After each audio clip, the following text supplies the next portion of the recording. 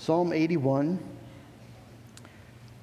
This is a psalm that seems to have been written on the occasion for a celebration or to be sung at the Feast of Tabernacles. That's the reference to the trumpet at the new moon, at the full moon on our feast day. The Feast of Tabernacles, if you remember, the Feast of Booths was a fall week-long festival celebrating God's preservation of Israel when they were in the wilderness for 40 years.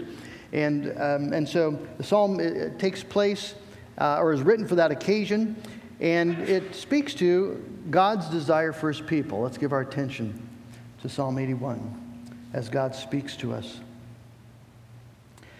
Sing aloud to God our strength, shout for joy to the God of Jacob. Raise a song, sound the tambourine, the sweet lyre with the harp. Blow the trumpet at the new moon, at the full moon, on our feast day. For it is a statute for Israel, a rule of the God of Jacob. He made it a decree in Joseph when he went out over the land of Egypt. I hear a language I had not known. I relieved your shoulder of the burden. Your hands were freed from the basket. In distress you called, and I delivered you. I answered you in the secret place of thunder. I tested you at the waters of Meribah. Hear, O my people, while I admonish you. O Israel, if you would but listen to me. There shall be no strange god among you. You shall not bow down to a foreign god. I am the Lord, your God, who brought you up out of the land of Egypt. Open your mouth wide, and I will fill it. But my people did not listen to my voice. Israel would not submit to me. So I gave them over to their stubborn hearts to follow their own counsels. Oh, that my people would listen to me, that Israel would walk in my ways. I would soon subdue their enemies and turn my hand against their foes. Those who hate the Lord would cringe toward Him, and their fate would last forever. But He would feed you with the finest of wheat, and with honey from the rock I would satisfy you. Blessing. Father, we thank you for your word, and we do ask now that you would speak to us, that we would hear your voice loud and clear, that we would be given the grace to hear and listen, to respond in faith and obedience, that we would be built up today as your church, as we listen to you, our God, speak. And we give you thanks in Jesus' name. Amen. The title of my message tonight is What God Wants from You. What does God want from you? What does God want from you? I wonder if you've ever asked yourself that question. I've heard people ask it as I've counseled them. Usually it's raised in a time of trial, ongoing trial, a time of pain. And people will say, I just want to know what God wants from me. Being in the dark on that issue is a frustrating experience. It's a good question. What does God want from me? It's a very good question. It's an important question for any relationship. I'm sure that if you're married and you've been married for any period of time, there have been conversations where you've had to sit down and as a husband and wife talk about what do we want and expect from one another. How is this going to work? What's the relationship going to be defined by? What are going to be the boundaries and the rules and the values that we pursue together as a couple? And what are the things we need from each other? As a parent, you're doing this continually with your kids, right? You're explaining them what you expect from them. Boys and girls, isn't that true? Where mom and dad say, no, we're not going to do that here. We need to do this instead. You're constantly telling your children what you want from them. And every healthy relationship needs to have that understanding, and the same is true when it comes to our relationship with God. At the end of the day, the question that really matters ultimately in our life is, what does God want from me? He made me. I exist for His glory.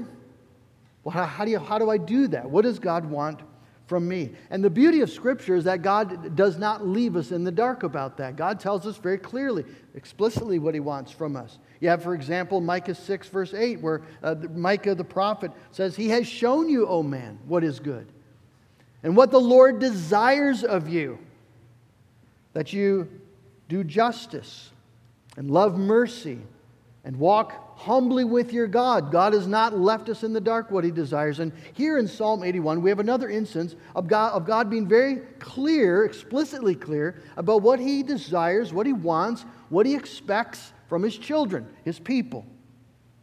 Now, there are several unique aspects to this psalm. I'll name just a few. For one thing, you notice that while most psalms are prayers that rise upward, right? Have mercy on me, O God. This is a psalm that is primarily downward. God Himself is speaking. It's, in a sense, a petition from God to Israel. And that we find in Psalm 81 sort of a psalm of divine lament. We're familiar with psalms of lament where the author will write a prayer in a time of pain. That's a lament. Well, this is a psalm of divine lament where God expresses His dismay, His holy frustration with His people. Oh, that my people would listen to me. You just need to hear the heart of God in that sentence, in that wish, that desire. See, God is not just giving us instruction here. He's revealing His own heart. This sounds like a bereaved father addressing a wayward son. It's full of love and a deep desire to bless and do good, and yet full of sadness because of stubborn unbelief. As I said, the occasion is most likely the Feast of Tabernacles, as God called His people to come and worship Him. And the psalm then has two main parts. You see three stanzas in your Bible. There's two main parts to the psalm. The first part, verses 1 through 7, deals with Israel's worship, and then the rest of the psalm, 8 through 16, deals with their obedience. And so we'll just look at it in that order. What does God want from Israel? Well, He wants robust worship and praise to be lifted up to God. Sing aloud to God our strength. Shout for joy to the God of Jacob. God takes no pleasure in lethargic worship. The fervency and earnestness of our praise reveals the truth of your heart, whether you're talking about ice cream or about the living God. The fervency with which you speak is going to speak volumes about the character of your heart. One of God's most bitter complaints against Israel, against His people, was that they worship with their mouths, but He says, your heart is just far from me. Your heart is far from me. Your worship is duty. It's not delight. It's a religious performance. Isaiah 1, you just see this. Who asked this of you? This trampling of my courts. I'm sick to death of it. It's just religious duty. It's not an instinctive response of gratitude and praise to God. They're just punching their religion card. They're not treasuring and communing with God and rejoicing in the glory and goodness of their God. It's not hard to imagine why God would be offended by that sort of perfunctory praise.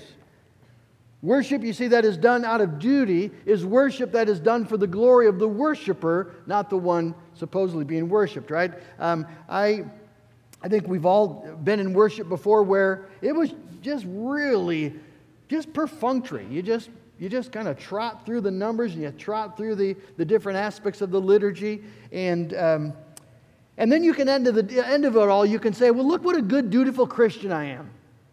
No, I don't enjoy worship, actually. I don't really enjoy it much at all, but I go faithfully every Sunday, even twice. I'm a good person. I'm a good Christian. You see, worship that's done out of duty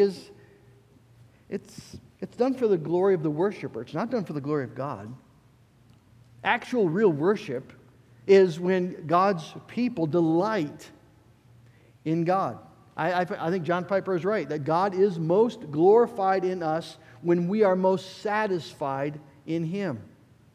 And that's what God asks for, that we express our deep satisfaction in God. What does God want from you in your life? God wants glad worship. God wants us to gather together and to come and sing together and to mean it from our heart. This is what He desires. Worship the Lord with gladness. Come into His presence with singing. Know that the Lord, He is God. It is He that has made us, not we ourselves, right? We're His sheep, the people of His pasture. So come into His presence with singing. His courts with praise. That's what God wants. He's quite clear about it. He wants us to sing and shout aloud because we love God, because we think He is worthy of worship. That somewhere in this vast universe there needs to be voices raised to exalt God. He wants us to pray and preach and give our offerings, to participate in all the aspects of worship because we're convinced God is worthy of it. And we're expressing what we think of His value and His glory as we worship in those ways. God wants us to delight in Him. And it's not a big ask. God is the most glorious being that could possibly exist. And so to delight in Him is well, this is just what people and creatures do when they see the truth of His glory, at least when they see it in faith and love. The demons shudder, but creation rejoices, and God's people should rejoice. God wants joyful worship. Well, Israel was struggling with that, and you find that throughout their history. And you find they lose their joy in worship over and over again, and then they're just going and they're just punching the religion card. How does that happen? You've seen it happen in churches. And people show up. One of the things I enjoy hearing is when visitors come and they say, "You people act like you like to be here." That's great. The sad thing is, I'm so sorry that's not your normal experience. That's how it should. That's just simply how it ought to be. That's not a credit to us. That's just how it ought to be. You see, Israel lost their joy because Israel forgot the glory of God. That's what happened over and over again. And which is why God in His wisdom called Israel back 3 times a year for these lengthy week-long feasts and celebrations. 3 times a year. He's going to pick them out of the drudgery of their little life somewhere in the hills around, and He's going to bring them back to Jerusalem and back to the temple, and He's going to remind them who He is and what He's done for them, so that their lives are once again oriented around the greatness and the true glory of the living God. And that's what you find in verse 6, 7, where God reminds them, 5 and 6 and 7. That God went out over the land of Egypt, and He relieved their shoulders from the burden, and their hands were freed from the basket. In their distress they called, and God delivered them and answered them in the secret place of thunder. That's what God did. And God did this not just because He's a God of mercy, because He was being nice to them. There's more glory to the redemption story. Notice the psalm refers to God twice as the God of Jacob. This is the God of the covenant God of Israel. This is the God who has bound Himself to Israel through covenant promise first made to Abraham, and that Israel's redemption out of Egypt is God carrying out His master plan of redemption itself. That they've been caught up in this great drama of God redeeming all things. Israel has been. This little tiny know-nothing slave nation of stiff-necked people in the bondage of Egypt. God had come and made them a choir that they could celebrate and worship in the presence of God, in the very presence of the living God of heaven and earth. And they could celebrate the glory of God. And God noticed just finally that this worship was set as a statute and a rule. God commands this, and that statute and rule was to be communal public worship. That God was going to gather them together at the Feast of Tabernacles here. And the men of Israel all over the nation are required to come. And you see, because their salvation is communal, their worship ought to be as well. They are, in a sense, lifted out of the drudgery of their little lives, and they're gathered together with the teeming throng of God's people, worshiping together. David speaks of this in one of the Psalms. I remember how I used to go to the house of the Lord with the multitude.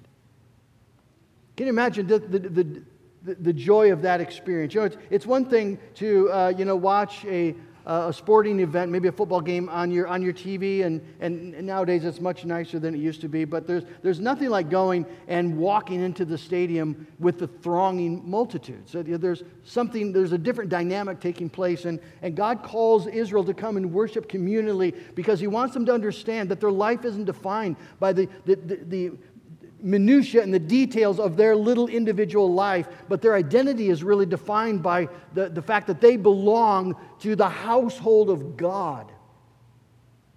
And we come to church for the same reasons. We come to church to be reminded of our identity as the people of God, and to be reminded of the glory of God. To be reminded that our identity is found in this, that we are counted one of God's people by grace and through faith.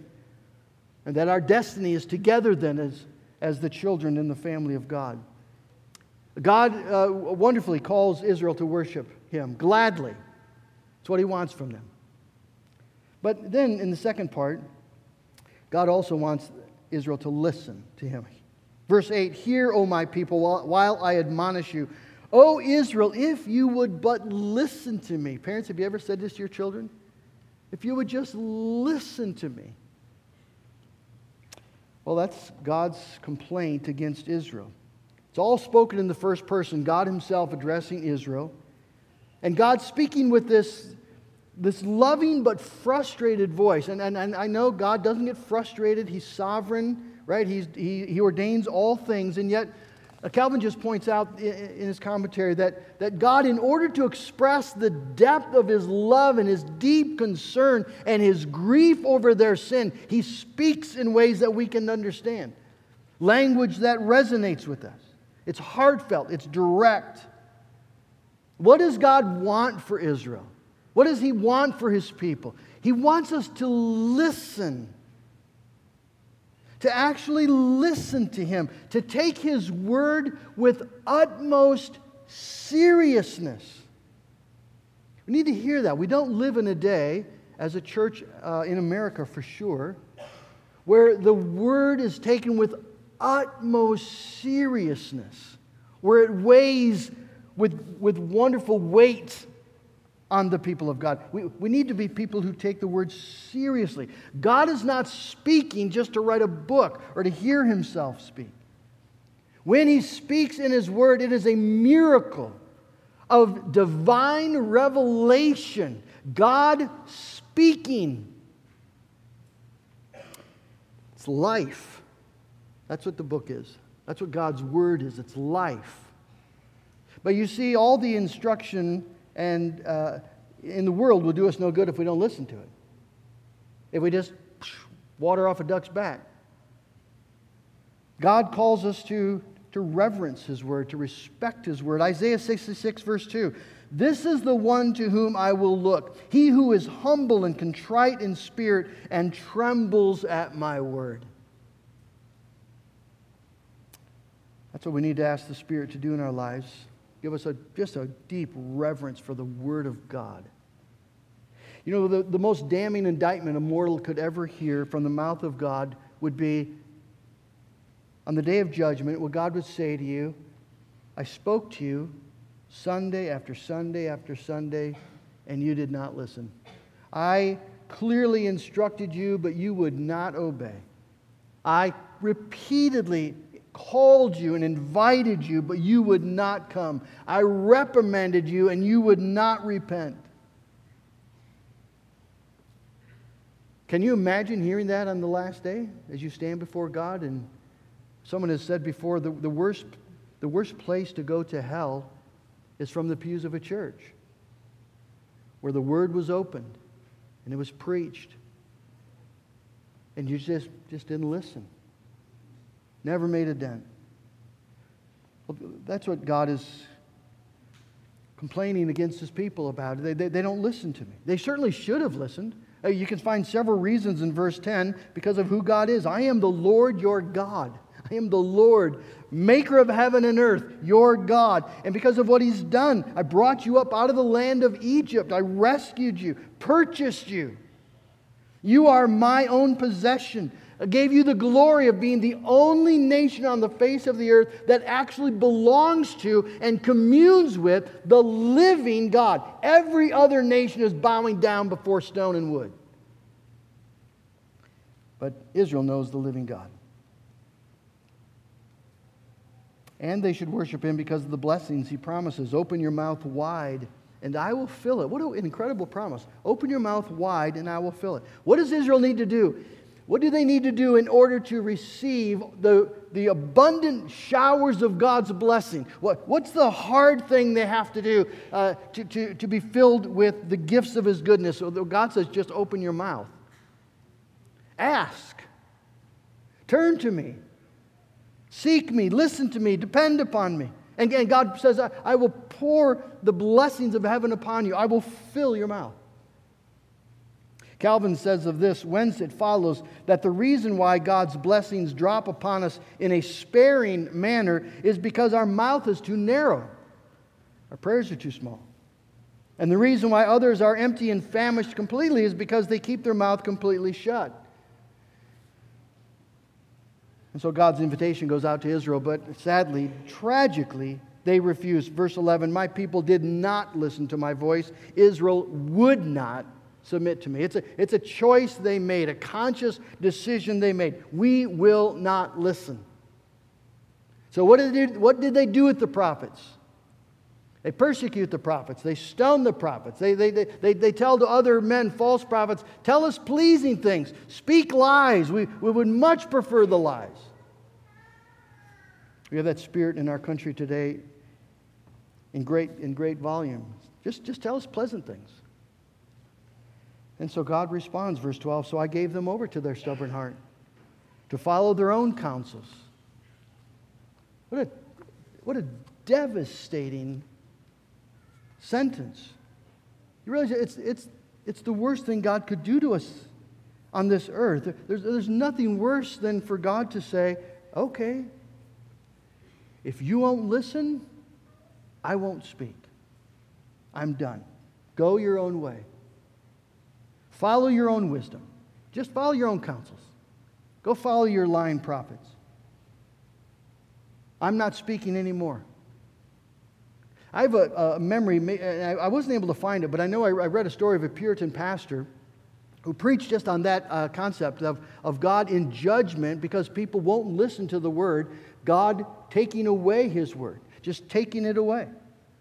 And this Puritan pastor is pressing upon the people what that means. What that means is there's no more instruction from God by which you can order your life, by which you can understand the reality of spiritual things and eternal things. There's no more promises that God will give to you that you can hold on to in times of trial. No more comfort to be spoken to you in your time of grief. No more reproof so that you might repent. No more gospel so that you may believe. It's all just silence. God's going to take his word away. And the Puritan pastor literally took the pulpit Bible, closed it shut, and headed out the door. And the people were weeping. Don't take away the word. And so he comes back and he says, well, then will you listen to it? Will you listen to it? Pastors don't preach to hear themselves talk. God doesn't speak to hear Himself talk. Listen to me, God says. Calvin says, nothing therefore is to be more dreaded than for men to be set free from divine guidance, to recklessly follow their own counsel, and to be dragged by Satan wherever he pleases. That's what happens. And it happened to Israel. They did not listen. That was the persistent pattern, and so God gave them over to their own stubborn heart. And yet God did not give them up altogether. And that's, again, the grace and kindness of God. In Psalm 81, God is still patient and still pleading as He continues in verse 13, oh, that my people would listen to me, that Israel would walk in my ways. I would soon subdue their enemies and turn my hand against their foes. His desire is to bless. He delights to bless them. Calvin again says, God, like a man weeping and lamenting, cries out, "Oh, the wretchedness of my people in willfully refusing to have their best interests carefully provided for." God assumes the character of a father, and after having tried every possible means to recover His children, He realizes that their condition is utterly hopeless, and so uses the language of one saddened, sighing and groaning. Not that He is subject to human passions, but because He cannot otherwise express the greatness of the love with which He bears towards us. God's desire is just so clearly laid out. God expressing His deepest heart's desire. I would feed you, He says, verse 16, with the finest of wheat and with honey from the rock. I would satisfy you. It's strange to even use the word, but it's very vulnerable. Where God speaks to a stubborn, resistant, unlistening people who really just don't want to hear, and God says, please listen, please listen. I would bless you. I would fill your mouth with my goodness. I would feed you with the finest of wheat. And that's where the psalm ends. Well, how does this Old Testament psalm relate to New Testament life? And the answer, of course, is the same truths apply today. God is the same yesterday, today, forever. Only now these truths are manifested through our Lord Jesus Christ. What does God want from us? Do you remember when Jesus was talking to the Samaritan woman at the well in John chapter 4? Here's this wicked woman and caught up in her sin. But Jesus must go through Samaria. He's there on purpose, on mission. And do you remember what He said to her? He said, the Father is seeking what? Worshipers. The Father is seeking worshipers. This is God's purpose in redemption. He sent Jesus Christ exactly for this reason, to gather worshipers. People who see the glory of God and who respond to the glory of God. That's why when you get to the book of Revelation, you have these scenes of massive throngs of God's saints in heaven worshiping. That's the point. That's the goal. That is God's desire. And He desires it not only that His own name be exalted, but He desires it because He knows that our deepest and best joy is found in delighting in Him. And so the Father is seeking worshipers. Glad, joyful worship from the lips of redeemed sinners. That's what Jesus came to accomplish. In the New Testament, there are 2 times when God speaks in the Gospels, 2 times when the Father speaks audibly. Once was at the baptism of Jesus, and the other is at the Mount of Transfiguration. And both times, God says, the Father says almost exactly the same thing. Do you remember what He says? This is my beloved Son. Listen to Him. Listen to Him. Here is the Word of God incarnate. Listen to Him. Listen to Him.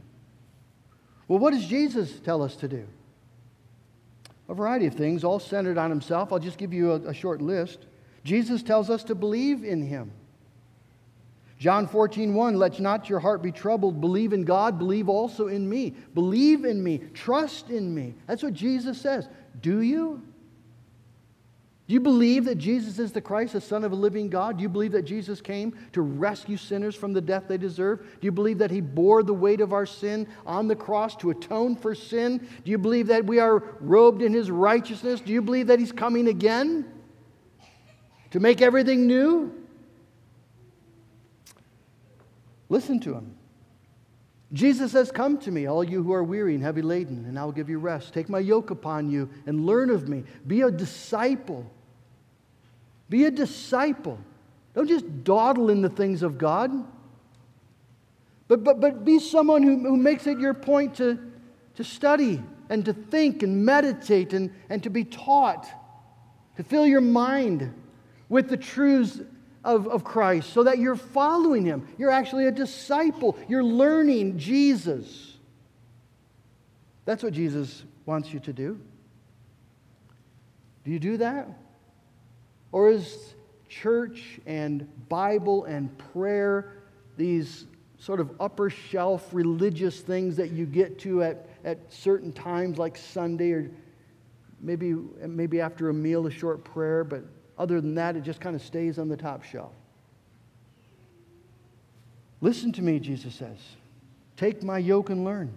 Abide in me, Jesus says. Abide in me, John 15, and I in you, as a branch cannot bear fruit by itself unless it abides in the vine, neither can you unless you abide in me. Pursue a genuine relationship with Jesus Christ. That's what He's saying. An actual relationship with Jesus Christ. Not just with the theology about Jesus, not just with the practices of the church, but where you can say, I love Jesus. I know Jesus. I talk with Jesus. And Jesus talks with me through His Word by His Holy Spirit. Abide in me, Jesus says. And He promises great things to those who do. John 15:7, if you do abide in me, and my words abide in you, ask whatever you wish, and it will be done for you. Well, that's just Jesus reiterating what we read here in Psalm 81. Open your mouth wide. I will fill it. Ask, seek, knock, and it will be given to you. That's what Jesus says. And so, brothers and sisters, from God's mouth to your ear, what does God want from you? Oh, He wants you to worship. He wants you to worship Him with gladness, to worship Him in earnest truth, with authenticity, as you confess your sin, as you give thanks, as you lift up your petitions, make your supplications, to worship in truth and with joy, because God is who He is and has accomplished what He's accomplished in Christ. And then God wants you to listen. Oh, that my people would listen to me. This is the one in whom God delights, the one who trembles at His word, the one who is learning to feed on it, to drink it in, to taste the sweetness of it, to apply it. And friend, you can be absolutely sure that as you worship the Lord through Jesus Christ the Son, as you listen to the Son by the ministry of the Holy Spirit, you are living a life that is pleasing to the Lord your God. A life that will end in eternal joy and glory in the presence of our Savior. And so let's worship and let's listen. Let's live a life pleasing to our God. Amen. Oh, Lord Jesus, I thank You that You speak plainly and clearly and simply. Jesus, what an amazing thing that You would call us out of our idolatries, out of our ignorance and blindness and death, and You would call us to life and light, and You'd speak Your truth to us, and you would tell us what we were made for, that we're made to worship the living God. That's why we exist. And that our joy will be found in listening to His Word, feeding on His Word. Our joy will be found in gathering together with His people and responding in praise and thanks and making known our petitions and learning how to follow Christ. Our joy will be in all those things. That will be life to us through Jesus and by the power of the Spirit. And so, God, I pray that we would be, as a church, increasingly defined by these very things. That we would delight in the worship of our God. And that we would be serious about listening to His Word. That we would rejoice in His promises and that we would lay hold of His commands and let them be the guide and rule of our life. That we would eagerly take up Your call on our life to offer ourselves, our bodies as a spiritual act of worship. So that all week long we're depending upon You, we're trusting in You, we're waiting for You, we're thanking You, we're following You. Lord Jesus, help us to be real Christians in this and in that to give glory to our God, in whose name we pray. Amen. Let's stand together and worship, singing the song, Only a holy God.